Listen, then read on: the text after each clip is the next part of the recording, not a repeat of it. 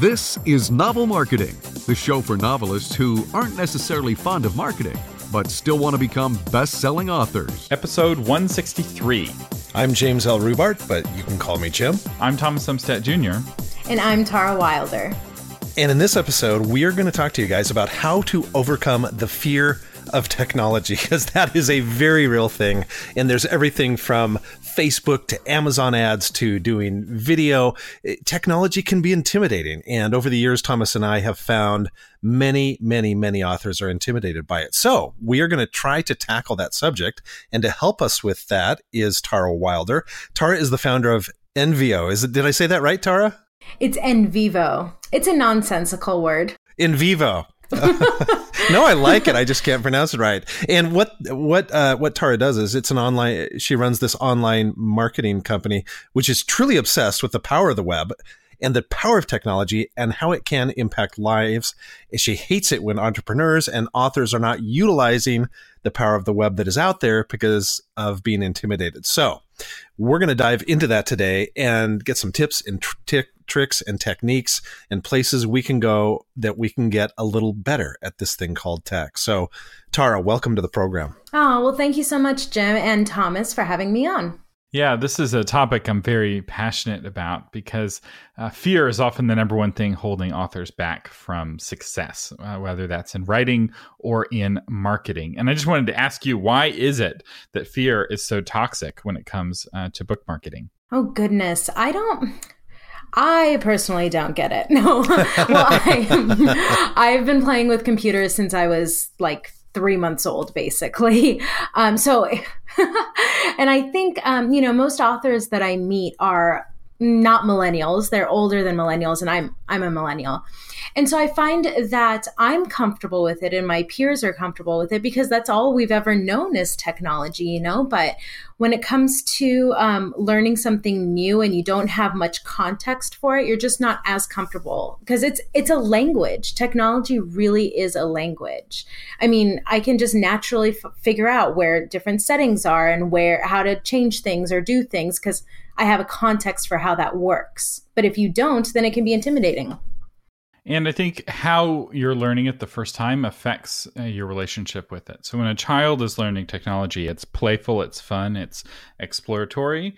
Whereas when somebody is learning it later on in life, typically there's somebody else standing over their shoulder, slapping them on the wrist if they do it wrong, or the computer is slapping them on the wrist when they do it wrong, and the stakes are higher. In that pressure takes the fun out of it, and taking the fun out of it suddenly changes the whole relationship with technology, where suddenly people take it on as an identity. It's like, I'm a wife, I'm a mother, I'm an author, and I'm not a techie person. And like suddenly that's who they are. It's like, no, don't do that. If that's your identity, you will fail. Luddites unite.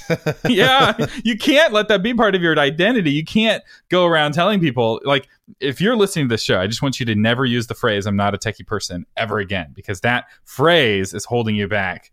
You need to start be like, I am somebody who has a lot to learn with technology. And that's true of me. I have things I need to learn about technology. But that mindset of being like, hey, this is fun. This is something I enjoy learning about. This is something I can learn, can totally change how effective you are when it comes to marketing your books. Tara, do you find that a lot of people feel embarrassed where they're just like, I should know this and I don't, so I'm just going to either pretend I do and do nothing about it? How much does that play into it? It is one of my biggest pet peeves because everybody always apologizes to me, and they don't need to apologize to me because we all have our own superpowers. I don't know everything there is to know about what they're doing or how to write. Oh my gosh, I'm a bad writer, you guys. It's pretty funny. Oh no, okay, hold on. I just created that I'm a bad writer. It's just not one of my top talents. But that's what your superpower is, right? But I shouldn't have to apologize for not being a great writer. And you shouldn't have to apologize for not understanding technology. Well said. Yeah, it's like going to the doctor and being like, I just need to tell you, I'm not a medically person. I'm not an expert at medical stuff. I feel really bad about that. And I will say, back when I was building websites for authors all the time, they would always open up the conversation with an apology. I'd be like, I'm sorry, I'm not a website expert. And I'm like, that's why you hired me. Like, if you were a website expert, I wouldn't have a job. So it's like, I'm perfectly fine with this. You don't need to apologize for it. But I want to talk about some practical steps. What are some things that people can do to get more comfortable with technology, to feel more like an expert with the technology they deal with on a day-to-day basis? I think the very first thing is just getting into the right mindset and getting that you're not going to get it immediately. You just aren't. And I think that one of the things that really frustrates people is they have an expectation that they should have learned it or should be learning it very quickly. But honestly, when you're learning something new, it takes a little while. And with technology, sometimes computers can be glitchy or just they can act up, because technology is created by humans and humans are imperfect. So the very first thing I would say is just don't go in with like super high expectations and then get frustrated when you don't learn it as quickly as you want to.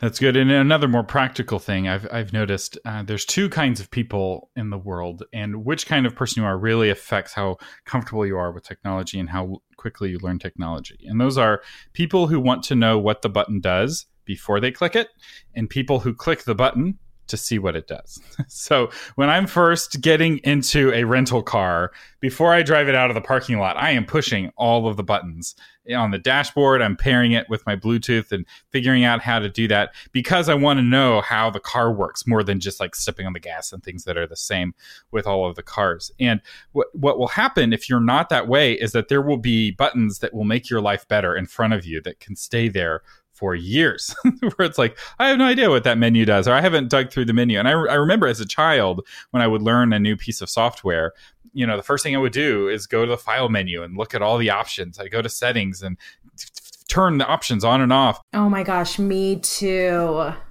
Like with your phone, you can't break your phone by changing settings. So why not change all the settings just to see what they do? It's like, oh, night mode. What is this? You turn it on like, oh my gosh, it helps me sleep better. It's like, oh, tracking. I can now know I'm wasting time on my phone. It will give me a report. Like, oh, hey, Siri's been turned on by default, which means my phone is always recording everything I say all the time in my pocket. Maybe I want to turn that off. Like the only way you would find those features is, oh, it's tracking where I am in the world and listening to me. Maybe I want to turn these features off. There's a whole privacy page. Let's go take a look there. Like the only way you'll learn it, really, you're not going to learn it in a class. There's no like community college is be like, here is a how to use your iPhone class. You just have to fiddle with the settings. And that's like the first thing I think that's just being courageous enough to push those buttons. And here's what's crazy. The kind of people who push the button to find out what it does have fewer computer problems than the kind of people who don't. A lot of people think, oh, well, if I push the button, I'll break it. And that's not how you break it typically. You don't break it by fiddling with settings. You break it by doing something else. Especially if you don't know what the settings do, it's easier to break it, believe it or not. Yeah, absolutely. And, I kind of experienced, so I'm the type of person who pushes all the buttons. And when you said growing up, you were like, the very first thing you do is like go play with all the settings. And I was like that too. So I I grew up as an Apple baby. I love Apple products. Apple baby. Nice. Yeah, I'm an Apple baby. And then Steve Jobs passed away and then Apple kind of fell behind on their phones. And then Android was doing a lot more exciting things. And I waited a couple of years. But iPhone didn't catch up. So I'm like, all right, I'm going to jump the ship. And I went to Android. And so that was the first time I learned a new operating system in years. I think it was like 15 years or something since I had learned a new operating system. And I was so overwhelmed. And I'm somebody who's known for being tech savvy. And I was overwhelmed. So I played with a few settings and then I was like, there's just so much going on here. So then what I decided was I'm just going to figure out the settings for what I want to do and then take it slow after that and go look at all the bonus things is what I considered it. Once I had the phone set up the way I wanted it to be set up, then when I feel like it, I go in and I play with the settings a little bit, maybe discover something new. But just take it slow and don't expect that you need, or don't feel like you need to know it all immediately, because you don't. Okay, so Tara, the idea of just playing with the phone or playing with the computer and learning, that's one way. Are there other ways that you suggest people learn technology? Yes, Google and YouTube are your friend. It is amazing. So there's this joke with IT people, information technology, that basically they're just professional Googlers because that's all you need to do. It's just Google the problem. And you know what? On the topic of like community college classes and stuff, there really should be a class around how to Google search, because I know as much as I know about technology just because I know how to type into Google. I just know how to manipulate the search, you know? I mean, this is when I first got started when I was out of college. I was building websites, but I was also doing a little bit of IT work. And literally, people would call me up and I would just type their question into Google, sometimes word for word, because no one knows what that printer error means. Like if your printer is giving you a 615 G6B error, nobody off the top of their head knows that, even an IT pro. So what they do is they type it into Google and it's like, oh, this error means the toner cartridge is slotted incorrectly. And then that page will tell them how to fix it. And I was so tired of typing people's questions into Google and then reading them the answers that instead I started speaking at conferences, teaching people how to type questions into Google themselves. And I think the easiest way to get started is to just type the question into Google the way that you would ask a human. Yes, Google is a lot smarter than people realize. Like you can literally type in, how do you do this? Instead of just saying this, you know, whatever it is. Say the whole question. Google's very smart, almost too smart. And I know you guys are listening to me, Google. I know it. They're listening to me somewhere right now. I will do a true confession here in that my son is a millennial. So Taylor is just about 26, and he and I have this Tara. We have a company called the Rhubarb Writing Academy where we teach people to do what I've done. And Taylor's the tech guy for us. He's the back end. He's the guy that can build websites. He's the guy that understands all that. He understands how MailChimp works. And this was a while ago, but I was saying, well, Taylor, how do I do this? How do I do this? How do I do this? And he says, Dad, listen to me. Yeah? YouTube. What do you mean YouTube? YouTube. What do you mean? Dad, go to YouTube, ask your question, see if you can figure it out that way. And if you can't, then come back to me. And it's like, okay. And so, folks, those of you out there who are older, like I am, a little bit older, and you're like, I need somebody to teach me how to do this. No, you don't. You need Google, you need YouTube, and you can learn 99% of it right there. That's right. And Google often will send you to YouTube. Mm-hmm. It's about being resourceful. It's amazing. I'm so passionate about opportunities and possibilities that there are in life, because you can literally, as long as you're physically capable, you can do anything you want. And it's because of the amazing resources we have online. And YouTube is one of them, or just videos in general. There are so many different videos. I mean, nobody's as big as YouTube, but you know, it's incredible. I remember in the days when I was using a computer before the internet and before we really had a Google, and it was a lot harder to troubleshoot computer problems because what I would do is I'd just brute force the solution. So, you know, let's say the printer is not working. Well, it could be the printer, it could be the cable, or it can be the computer, right? So I try to plug the cable into something else and be like, does that work? It's like, okay, it's not the cable.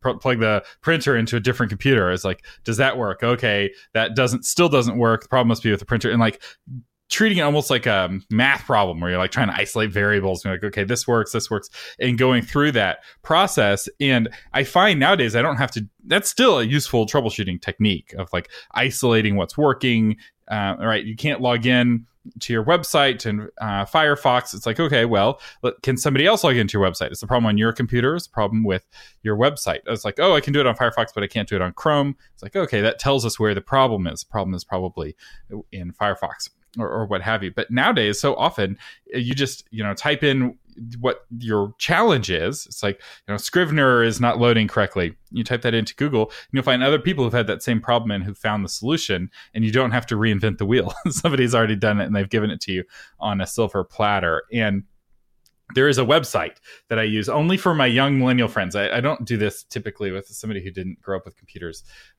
because they have a good excuse. But if a millennial friend of mine, especially like a high schooler, emails me a tech question, there is a website called Let Me Google That For You. And I will just send them, I'll type their question into Google and then I'll create a Let Me Google That For You link and I'll send it to them. And because there was this one kid I was mentoring and he kept giving me he was wanting to build websites and get into this, and he's asking me questions every week, and I finally sent him a Let Me Google That For You link, and it was amazing. It did two things. One, it reduced the number of stupid questions he was asking me dramatically, and two, it increased the rate he was learning how to build websites dramatically, because instead of waiting for me to get the answer to him, which may or may not have been the right answer, he was able to get the answer immediately. And now that we have phones with the answer in our pocket, there's no reason not to be stuck. Like, technology answers are the easiest questions to get answered on Google. I mean, people are asking who is God to Google. Like, they're asking like existential questions of the universe. It was like, I don't know if Google's really the right one to like be teaching you these spiritual truths, but that doesn't matter. Like, 1 million people Google that every month.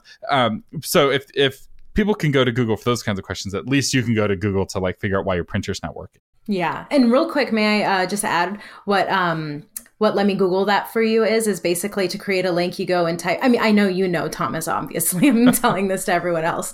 You go and you type in whatever Google search you want, and it creates like this animation page or something. You send that link to somebody, and it takes you to something that looks like Google. And then a cursor goes across, clicks the box, types it in, and then clicks enter. And then it actually takes you to Google. So it's like someone being kind of a smart butt, being a smart ass about it and being like, here, let me Google it for you. Literally. And typically it works best when you use their exact question that they emailed you and you put that question into Google. Because oftentimes people feel like they have to talk to Google in this like cryptic way, when often it's best if you just do it with like you were talking to a human and put in the question mark. Well, that's because that's how it used to be. Computers weren't this smart at the beginning. Yeah, I remember the days of Ask Jeeves, which promised to be this. It was supposed to be like this butler, this robot butler, and they bought Super Bowl commercials, and it just wasn't quite smart enough. In fact, Google, even back then, was better at Ask Jeeves style questions than Ask Jeeves was. And Google now has gotten really good at that, especially with like the home speakers and stuff. You're like, Google, how many ounces are in a pound? And Google just tell you. It's gotten very good at those kinds of questions that Ask Jeeves was useful for. And the reason why YouTube is so powerful, like what Jim was talking about, is that somebody may go step by step and create a video on exactly how to do what you're doing. I've even created these kinds of videos from time to time, tutorial videos. And if you're using a service like WordPress, if you're using a service like MailChimp that's popular, there may be hundreds of thousands of videos on YouTube showing you how to do anything you want to do. It's really incredible. And here's another example of you. Yeah, I had my cell phone, my iPhone screen cracked, and I didn't want to take it in and pay the $100. I thought there's got to be a better way. And so I found out, sure enough, I can order a screen. Well, am I going to replace that myself? Well, yes, because I went to YouTube and I said, how do I replace it? And it's literally takes you through every step of replacing your own screen. And it was, again, for a non-tech guy and a non-mechanical guy, it was incredibly easy. So folks, to what Tara and Thomas are saying, if there's a subject out there and you want to learn about it, 99% chance you are going to find a resource to teach you. Yeah. And there's nothing, if I may say this to one of the hosts of the show, that there's nothing special about you. Like, you don't have special skills or anything. You just have the willingness to go and research the solution. That's okay. Maybe you do have something special about you, and that's what it is. Jim is very special, by the way. I think I'm not special. No, you are very special, but you know what I mean. You're not like this crazy tech god.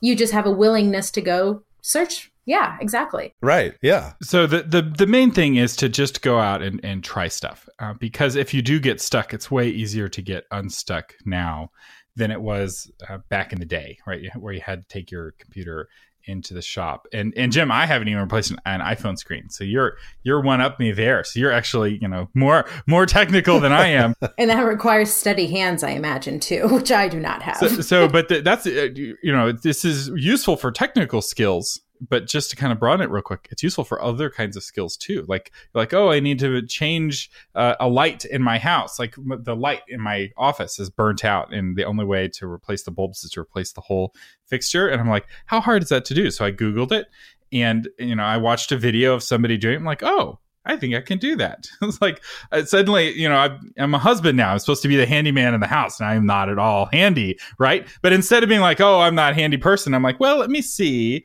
if I can figure out how to do this on Google. And I have been learning how to do handyman type tasks around the house, much to the help of YouTube videos, where people will show exactly how to do something. And this also applies for writing. There are all kinds of writing tutorial videos and all kinds of writing articles. In fact, as you're Googling your marketing question, there's a very good chance you'll come across an article I wrote. We have tens of thousands of people who come to our articles every month looking for answers to some specific book marketing question. And Jim, too, has got articles all over the web. And to flip this around one more time to blow your mind, you could be the answer to somebody else's question with your own blog or your own YouTube videos in the area that you're an expert. So we have nonfiction folks who listen to this show, and you really, a great way to promote your book is to be that answer for that specific question. And then you're like, if you want more, buy my book, and we talk all about this. Yes, absolutely. That takes us back to what I was saying earlier, is that we all have our superpowers. And Thomas and I have talked a little bit about Quora, but really not much. And Quora is a wonderful social media platform that I just find people are not that up on and not that familiar with. But my gosh, if you have an expertise in an area, you can go onto Quora and you can answer all these questions and then refer them to your website. It's a wonderful place to interact with people, and it's a wonderful place, as Tara says, to share your superpower. Mm-hmm. And get visibility. Yeah, it's Quora. And there are experts there who are happy to answer your questions. I answer questions on Quora. And it's great for the expert because they get promotion, but it's also great for you because you get to ask a question, and that creates the answer for everyone else Googling it in the future. So it's a win-win-win. It is a win-win-win, and you would be surprised at some of the people that are on there. I think you would really be shocked. For example, being writers, a lot of us are familiar with Orson Scott Card, and because he's written some of the most iconic science fiction and fantasy of the last, I'd say, 20 or 30 years. And he is on there a lot, answering questions, commenting, upvoting things. And so it's really fun to interact with some of these folks that maybe you've admired from afar. So Tara, any final thoughts on overcoming fear of technology? Is there anything that we haven't talked about that you want to state? Well, I feel like the 3 points were really hitting home with me were that it's really mindset. You're not bad at technology. It's something, I can't remember how you put it, Thomas. It's something that you just need to work on or need to learn. I think that's the biggest thing, that's for me anyway, is like changing your mindset around it. You're not bad at it. It's just not your superpower.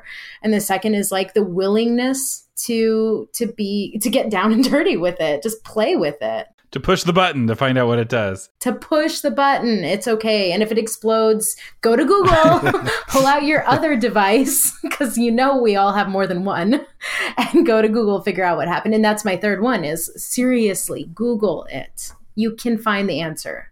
Awesome. All right, Tara, where can people find out more about you? Oh my gosh. You can go to my website. I'm going to spell it for you. It's E as in Echo, N as in November, V as in Victor, V as in Victor, O, web.com. So that's NVivo Web. And you can also find me on Facebook under Tara Wilder or NVivo. And you can find me at Instagram at I am Tara Wilder.